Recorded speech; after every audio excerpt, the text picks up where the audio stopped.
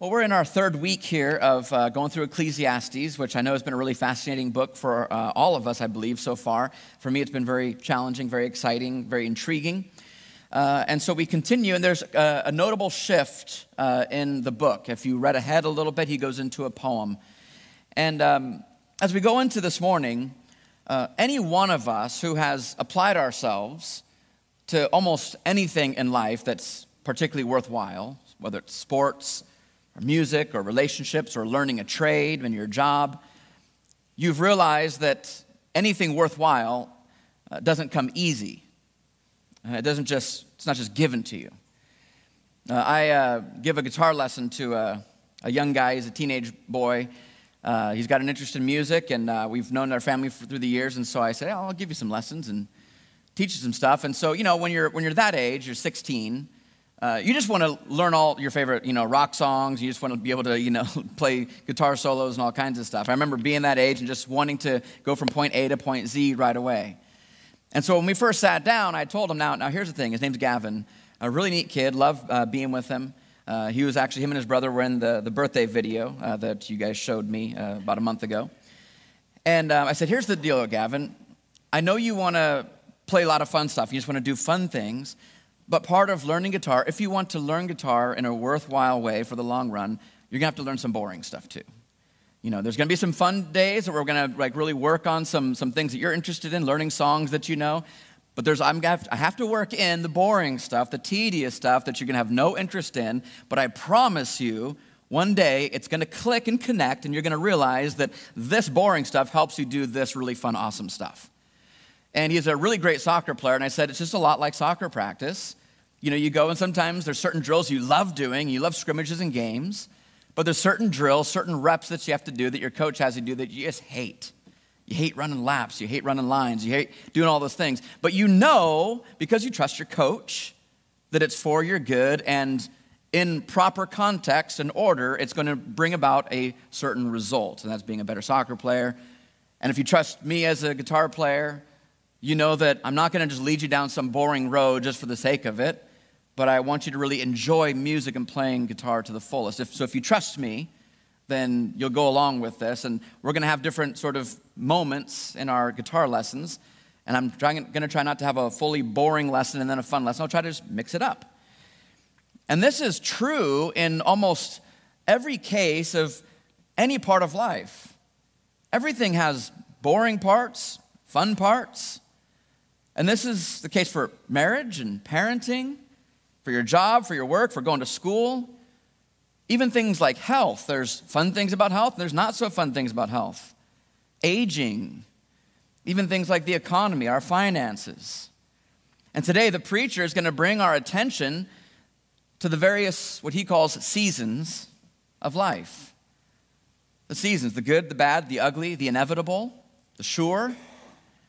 The reality of the highs and lows of life, and how we can do best to both receive the good things, but also respond to the bad things. So I want to pray and ask the Lord to help us, because I believe that as I've even just been talking with you guys, going through the first couple of weeks, and just talking with you personally on a lot of places you're at in your life, I think that today is going to be an important day for us in order to respond to the seasons of life that we have. I hope that today is a good preparatory moment for you. Maybe today you're going through a great season, but maybe in a week or two you're not. And I hope that today something goes in your ears and your brain and into your heart that helps you plan and be ready for a change of season. Heavenly Father, we're grateful for the wisdom that you give us through your word. We're thankful that your word is a light unto our feet. It's a light unto our path. It shows us the way. We don't have to wander in darkness. We don't have to do this alone or in our own wisdom. But you freely give your wisdom to us. If only we would seek, if only we would receive and believe. Help us this morning to believe in your trustworthiness, your sovereignty, your loving control over all things, and your wisdom.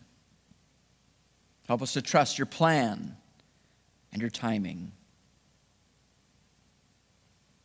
We oftentimes will not understand what is going on in our life or why it's going on, but we can trust you. When we go through those boring parts of life or those hard parts of life, those painful parts of life, we don't like it, and we look forward to the more exciting days, the more comforting days, but we can trust you. So help us to trust you. We love you. We thank you for your word and your promises. It's in the mighty name of Jesus we pray. Amen. So Ecclesiastes chapter 3, we're going to be in verse 1. We'll just be going through verse 8 for now, and then we'll continue as we keep going here. Here's what the preacher says, starting into this poem that he writes. For everything there's a season and a time for every matter under heaven. A time to be born and a time to die. A time to plant and a time to pluck up what is planted. A time to kill and a time to heal. A time to break down and a time to build up. A time to weep and a time to laugh. A time to mourn and a time to dance. A time to cast away stones and a time to gather stones together. A time to embrace and a time to refrain from embracing. A time to seek and a time to lose. A time to keep and a time to cast away. A time to tear and a time to sow. A time to keep silence and a time to speak. A time to love and a time to hate. A time for war and a time for peace. So clearly the theme here is time. It's mentioned 29 times just in these 8 verses.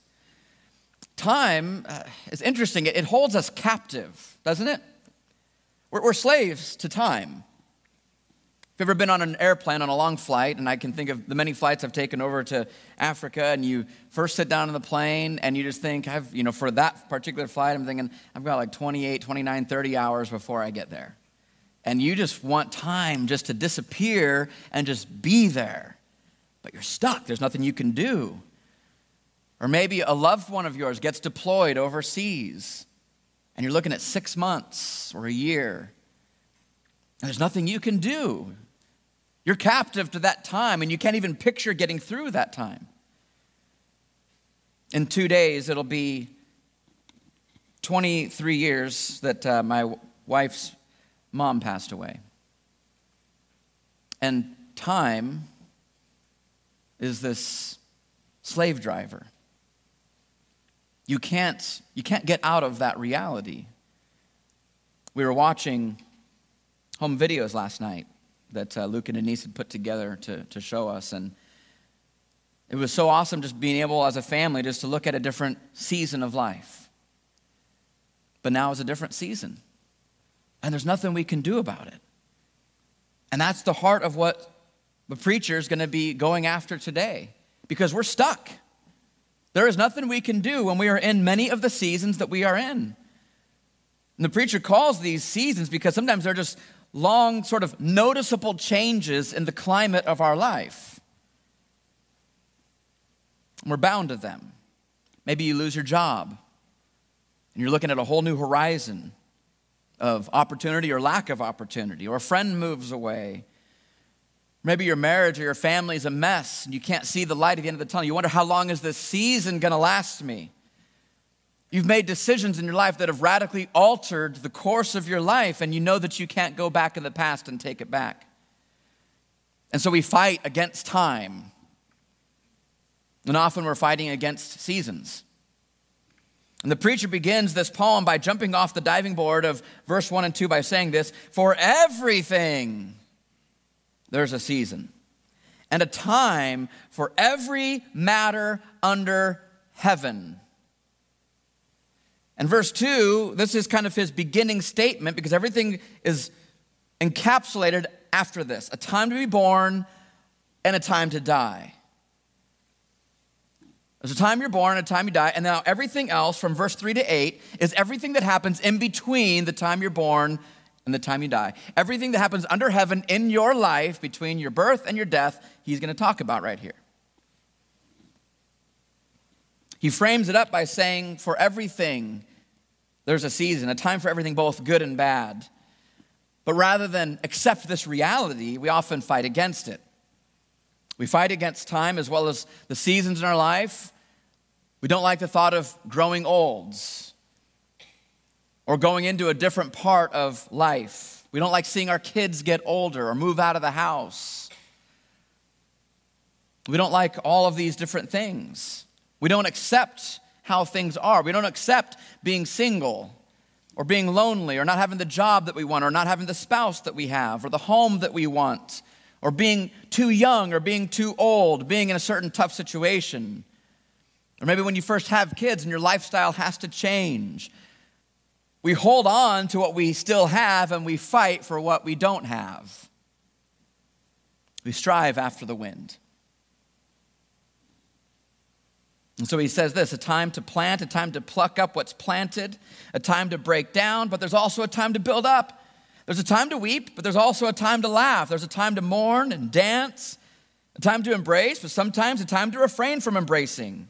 There's a time to seek and a time to lose, a time to keep, a time to cast away, a time to keep silence, a time to speak. Now, of course, church, we can plant whenever we want. We can plant anytime we want to plant. There's nothing stopping us from planting in the wintertime. But should we? Just because you can do something doesn't mean you should do something. Some people don't know how to weep. They don't know how to mourn. It's hard to mourn. It's dangerous to mourn. And you've probably known some of those people, they just kind of joke and laugh through times when they should be mourning. They don't know how to cope. They don't know how to heal. So they just mask it with laughter. And that's their right. They can laugh in a time of mourning, but should they? Some of you speak your mind, even when people don't ask. And that's your right. But there's a time to keep silence.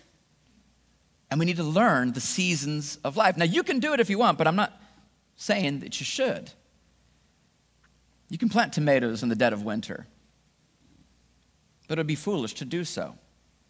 Now, with some of these things, planting, building, whatever, some of these things, you'll actually be successful in them. Maybe it's a season to break down, but you just want to build. You're stubborn. You don't want to give in to the season of life, so you just build.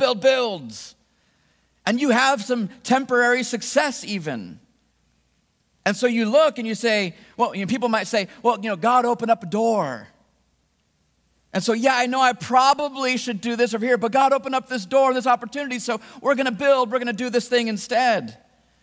Listen, God gave this preacher, he gave Solomon riches as a gift.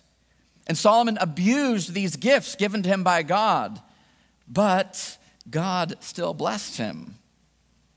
God still blessed him. Church, I want you to hear this. Don't mistake God's blessing with God's approval. What I mean by that is just because God is blessing you doesn't mean he is approving of your lifestyle. Because God blesses both the righteous and the wicked. Let me put it this way. You're sometimes in a season, parents, where your kids are out of control, right? They're being mean to each other. They're being mean to you. They're selfish. You're wondering what's going on, but you still feed them, don't you? You feed them, you shelter them. You still bless them. Now, what if in their mind going, well, mom and dad's still feeding me, so that means I can keep doing what I'm doing. That's not at all what you're saying, is it? But you're a good father. You're a good mother. You're going to care for your kids even when they're rebellious. Your kids should not, but in their simpleness, they might mistake your blessing for your approval of their life. But that's not true. You're blessing them because you love them, not because you approve of what they're doing. Don't mistake God's blessing in your life, whatever that might be, and say, well, clearly God is blessing me, therefore I'm on the right track. God blesses everyone with his common grace in this world. He lets wicked people find love and marriage and have kids, and money and riches and wealth. Just because you can doesn't mean you should. Doesn't mean God has given, doesn't mean you should keep going. Just because it's an open door doesn't mean you should go through it. The preacher recognizes this reality. That life is difficult. It's confusing at times. It's not easy. It's not fair. It's not painless. He says there's a time to break down and a time to build up, time to mourn, time to dance. And there's no getting out of it. There's going to be these seasons that come and go, and we can't control it most oftentimes because we're held captive by time. But the good news for us is that we have a hope. We have a hope because we know that even though we are slaves and captives of time, we also know the one who created time, who has control over time. Notice this poem only mentions in verse 1 through 8 what happens under the sun, under the heavens, what happens to us. And we can only see with that limited vision, looking through our own blurry lens. But the preacher now in verse 9 and beyond is going to help bring it into focus for us, to bring it into context. Here's what he says in verse 9. What gain has the worker from his toil? What's the point? I've seen the business that God has given to the children of man to be busy with. Verse 11. He has made everything beautiful in its time. Church, do yourself a favor and underline that. Circle it, highlight it, memorize that one line. Commit it to your heart. Commit it to your heart. He has made everything beautiful in its time. Also, as if that wasn't good enough, he's put eternity into man's heart, yet so that he, the man, cannot find out what God has done from beginning to end.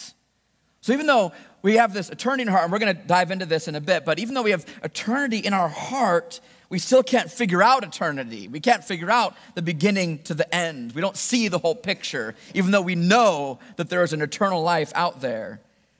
I perceive that there is nothing better for them than to be joyful and do good as long as they live, and that everyone should eat and drink and take pleasure in all of his toil. This is God's gift to man, which we covered last week. I perceive that whatever God does endures forever. Nothing can be added to it, nor anything taken from it. It's perfect. God has done it so that people fear before him. That which is already has been. That which is to be already has been. We just sang the song. It is finished. The story's been written. That which is already has been. That's what is to be already has been. And God seeks what has been driven away. Now here in this part of the text, 9 through 15, God is mentioned 8 times. So clearly we're shifting from time to God. Or rather, bringing in focus time with God. And looking back at verse 11, he's made everything beautiful in its time, and he's put eternity into man's heart, yet so that he cannot find out what God has done from the beginning to the ends. I coach baseball, and I was, at the beginning of the season, I was coaching Liam's team, and I was talking with them, and then our other coach, Coach Ted, we were talking with these boys, saying kind of a similar concept as what I was talking with Gavin about with guitar. Saying, boys, we're going to come to practice, and if you guys want to become better baseball players and a better team, we're going to do a lot of little things that might not make sense to you at first. Why do we have to do this drill, coach? Why do we have to do this? Why do we have to do that again? But I said to them, I said, how many of you guys like Legos? And so, 3/4 of the kids raised their hand. I said, when you get like a pile of Legos, it's a mess. And you look at this little piece and you think, what is this weird little piece? I'm not going to be able to do anything with this. But when you start putting the whole set together, you start realizing it's forming something. And then that little piece you thought was kind of insignificant all of a sudden becomes like this really cool little piece that does something really interesting. And after a while, you've got this little set and it's being built, and you're going, this looks pretty cool. And then the kid next to you, he's building his little piece, and you realize that his piece is pretty cool. And after a while, this team has this whole little city block that's something really awesome. Becomes a team. And I said to the boys, I said, as we go, you're not gonna understand maybe what the coach is having you do this or that, why he's doing this, why he's trying to do that. But after a while, in time, you're gonna realize that you're building something. You're becoming a better baseball player. We're becoming a better team. And you're gonna connect with other boys on the team, and we're gonna become a better team, not just individuals, but a better team. Now, they have this intuitive trust that coach knows what he's doing. I mean, they don't know better than, because it's me, but they think that I know what I'm doing. And so they trust that they can follow me and Coach Ted. And so they happily just say, okay, we're going to do these drills. Most of the time, they follow us, except for one or two. God has put this instinctive reality of eternity in our hearts. We long for it. We hope for it. And even many atheists wish that eternity is true. Even though they don't believe it, they go, I like the concept. But despite this longing, this belief, we still can't fathom. We can't picture the end result. We can't look at this mess of Legos and go, oh yeah, I get it. I want to see the end result. We look and we say, yeah, I know it's going to be something. So God has put eternity in our hearts. We know that there's something greater than this life out there. We know there's something beyond the seasons that we're in, but we just still can't fathom it completely. We have to learn to trust. We can't see the beginning to the end, is what the preacher says. We can't see the end result.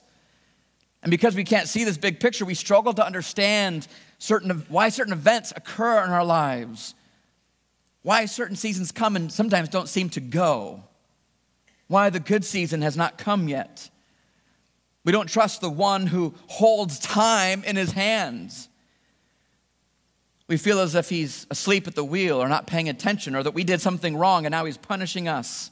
We've made him mad. But we just can't fathom the big picture, the beginning and the end, as the preacher calls it.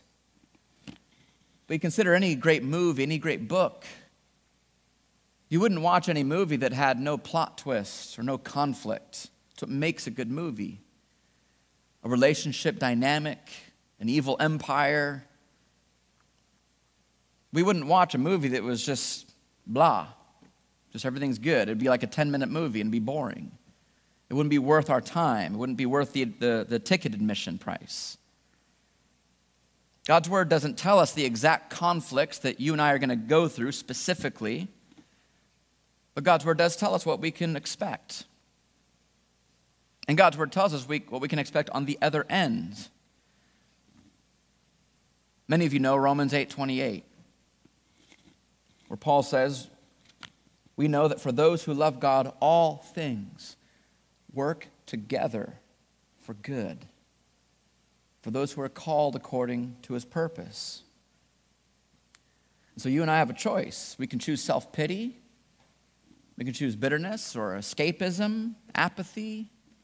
We can chase after the wind, hedonism, doing things our way, putting together the Legos how we think it should go and just throwing away the piece that really actually is going to be pretty cool later on.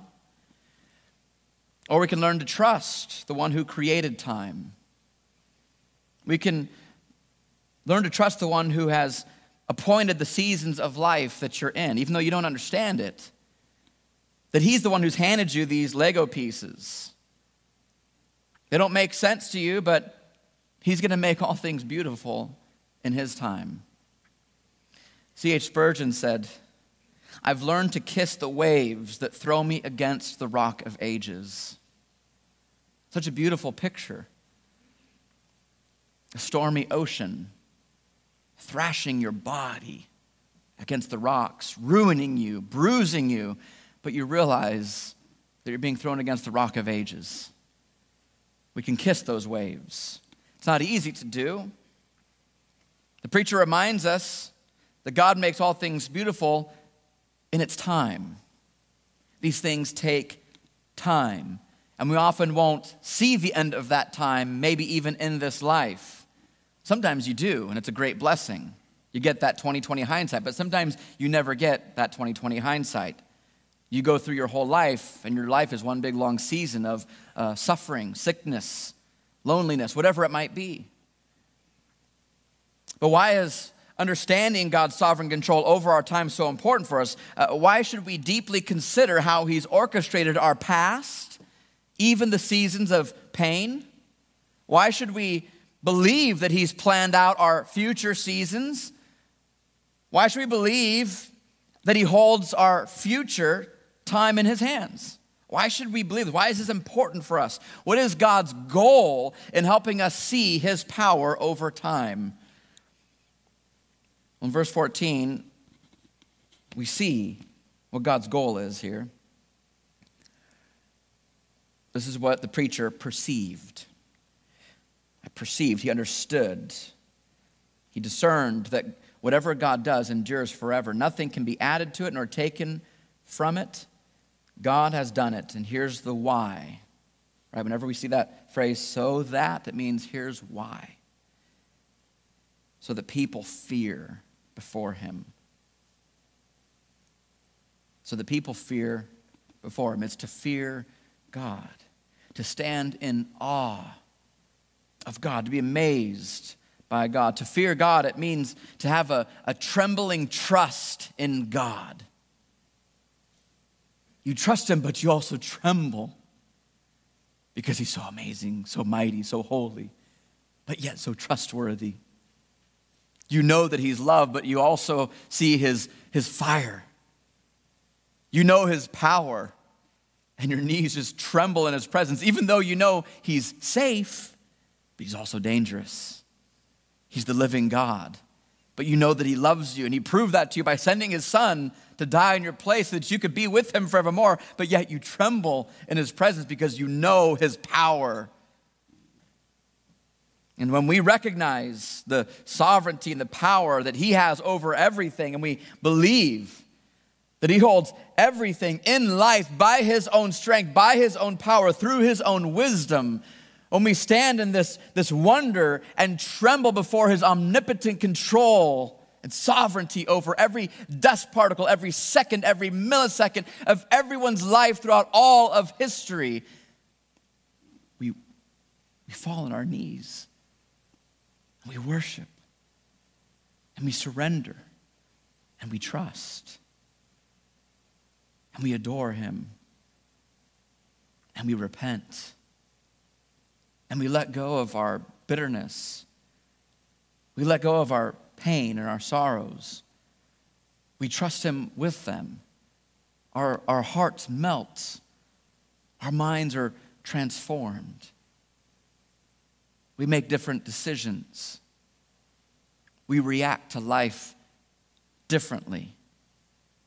When we see this, when we behold this, it produces a life-changing faith. A peace that surpasses understanding. A faith that transcends the deepest, darkest parts of your life. It's unexplainable, sometimes even to yourself, but definitely unexplainable to others around you. I don't know, I trust that this God is real. I tremble before him, but I know he loves me. I know that he holds the whole universe in his hands. He speaks and things come to be. He speaks and things disappear. That's the God that I serve. That's the God that I know. I fear him. I tremble with trust before him. Now, church, think about the seasons of your life. Maybe they're a distant past that you still hold on to some hurt or some pain. Maybe it's something you're in currently right now. Maybe you're striving after the wind in something right now. You're wondering, when is this season going to pass? Or when is this blessing of a season going to come?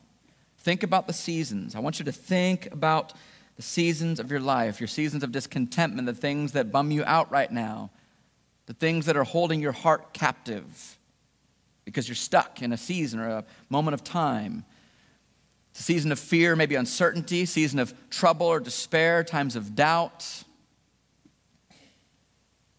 Those seasons have been divinely and sovereignly appointed. And they're not for nothing.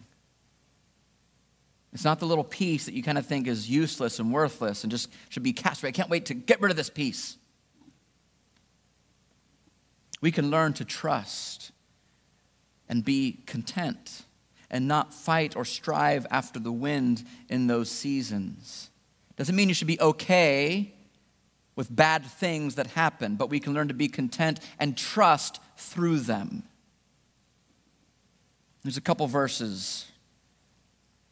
I'm going to be closing up this sermon with just a barrage of scripture because we need this. So I want to start with just a couple, specifically about contentment in difficult seasons, and then I'm just going to go in a rapid-fire assault from God's word to you. Okay?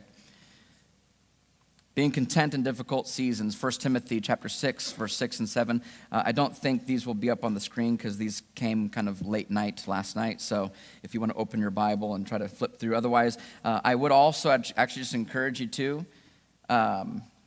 because I'm going to be going fast. You probably won't be able to keep up. Just listen. Just listen and receive. Receive and believe.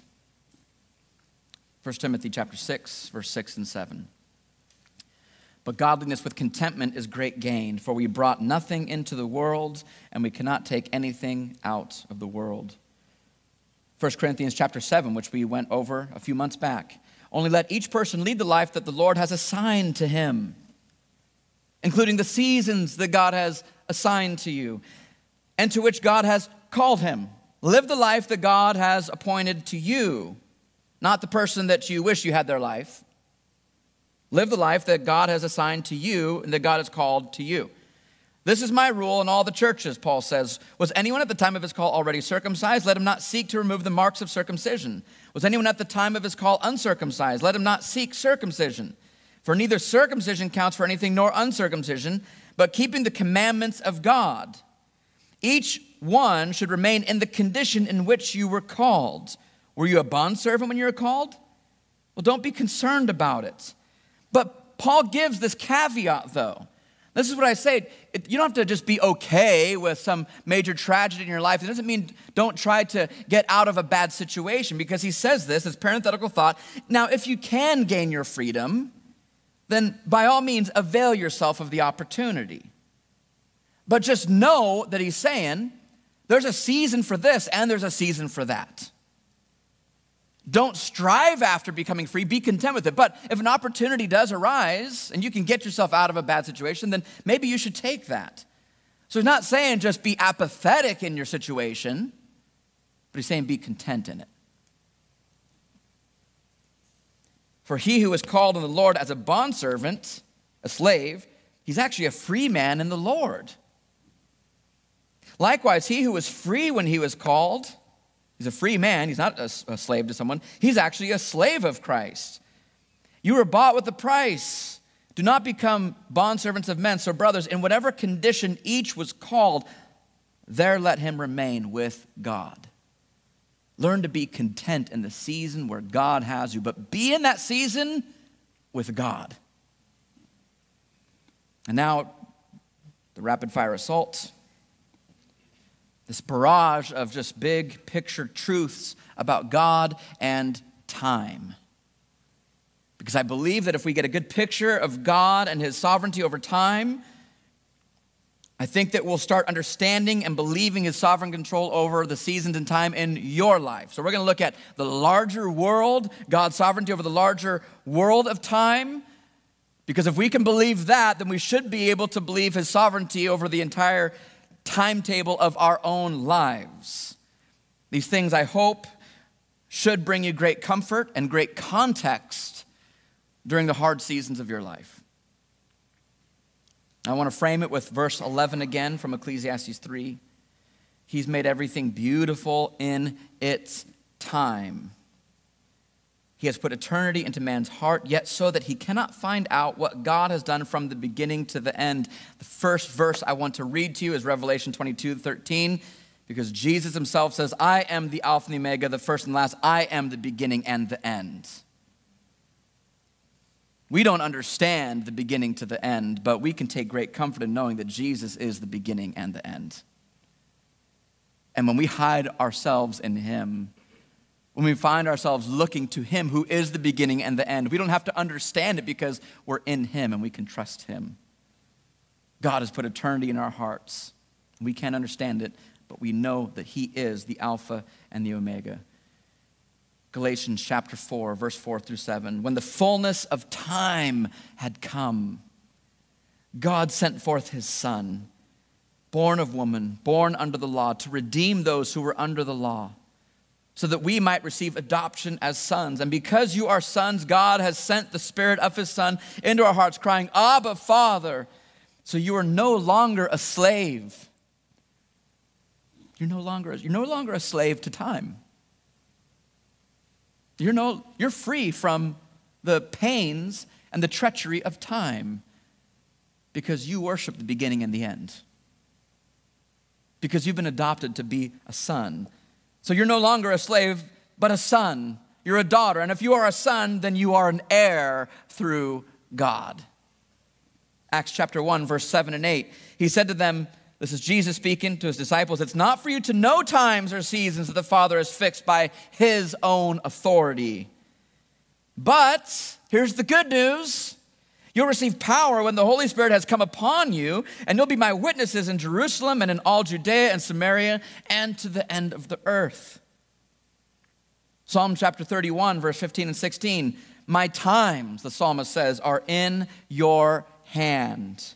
Rescue me from the hand of my enemies and from my persecutors. So the word of God does not say don't seek comfort from difficult times. We're not talking about apathy.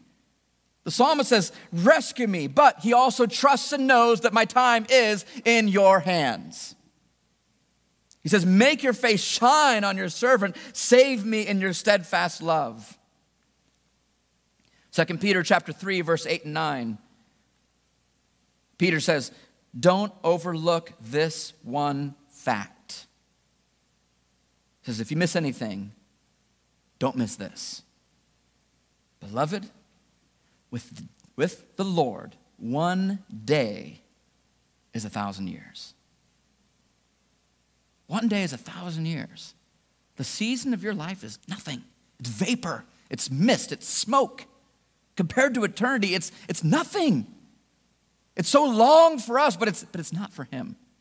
In the grand scheme, beginning to end, for the Lord, one day of a tough season is 1,000 years, and 1,000 years is like a day for him. A long season of life for you is just like a blip on the radar in the grand scheme of your life as an adopted son or daughter of the living God. It's nothing. The Lord is not slow to fulfill his promise, even though some people count him as being slow. They count it as slowness. Why are you waiting so long? When's the season going to end? No, he's not slow. Even though we think he's slow, he's not slow, Peter says. But rather, he's patient towards you. He's working in you. He's not wishing that any should perish, but that all should reach repentance. Romans chapter 8, verse 18, the verses that come before the one that I read earlier about God working all things for good for those who love him. This is what Paul says. I consider that the sufferings of this present time are not worth comparing with the glory that is going to be revealed to us. The season is fleeting. It's vanity. It's just a puff of smoke. One more here, the last one, 2 Corinthians chapter 4, verse 17 and 18. It's kind of a sister verse to Romans 8:18. For this light, momentary, vapor-like affliction, it's actually doing something. It's not pointless. There's a purpose and a goal for it. And that purpose is that it's preparing for us an eternal weight of glory beyond all comparison. I want you to get this picture. If you have scales and you've got your suffering right on this scale here, okay? And your suffering to you and me, it goes like that, tips the scales.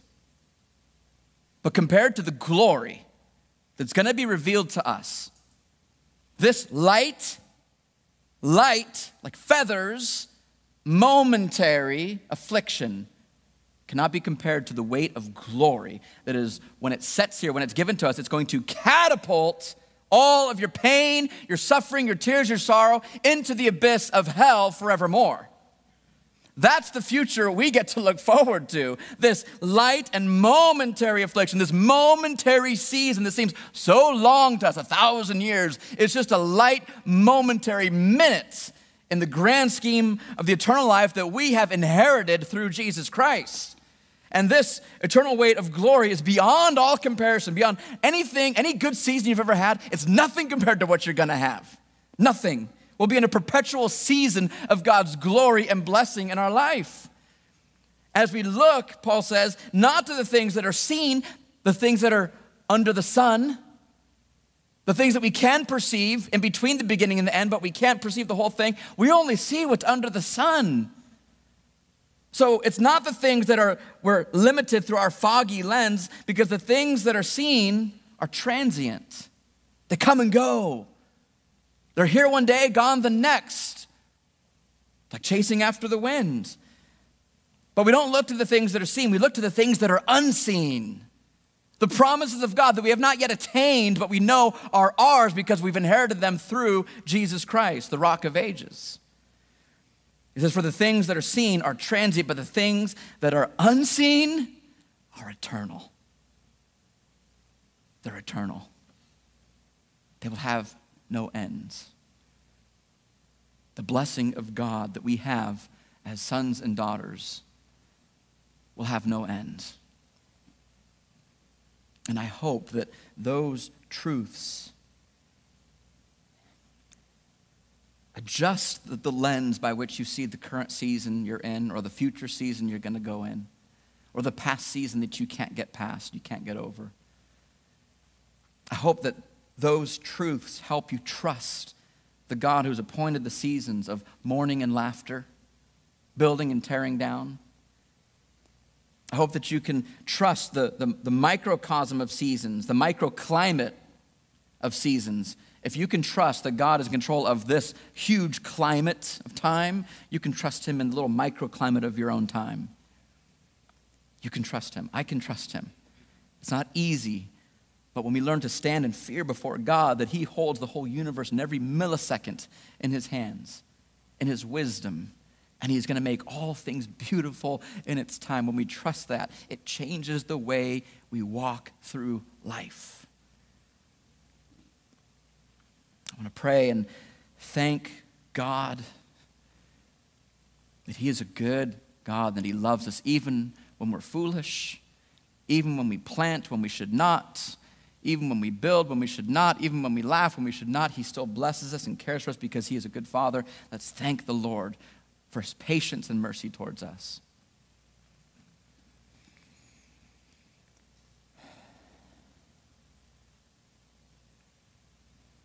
Heavenly Father,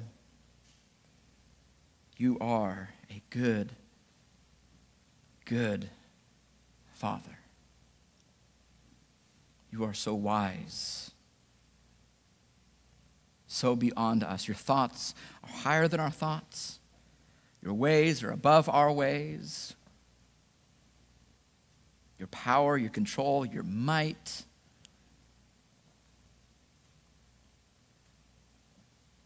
You're good. You're perfect. You're all-powerful. And we don't understand you. Many times we don't understand what is coming into our life and what's leaving from our life. We don't understand how you orchestrate seasons.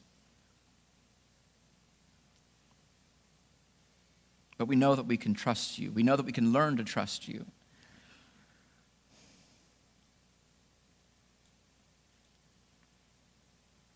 God, you have orchestrated every moment of every person's life throughout all of history.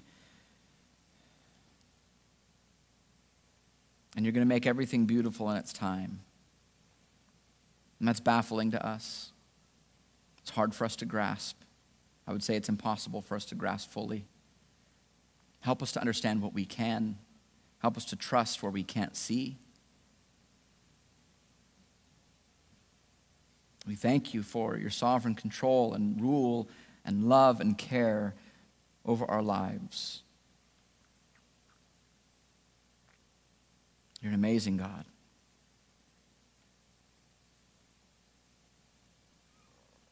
We thank you. We love you. We thank you for giving us your Son.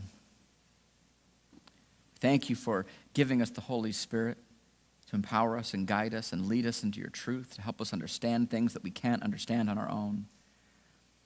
By his power, we pray that you would give us wisdom as we read your word, that your Spirit would bring your word into our hearts, that your word would be alive and active in our hearts, cutting us, dividing us, exposing sin.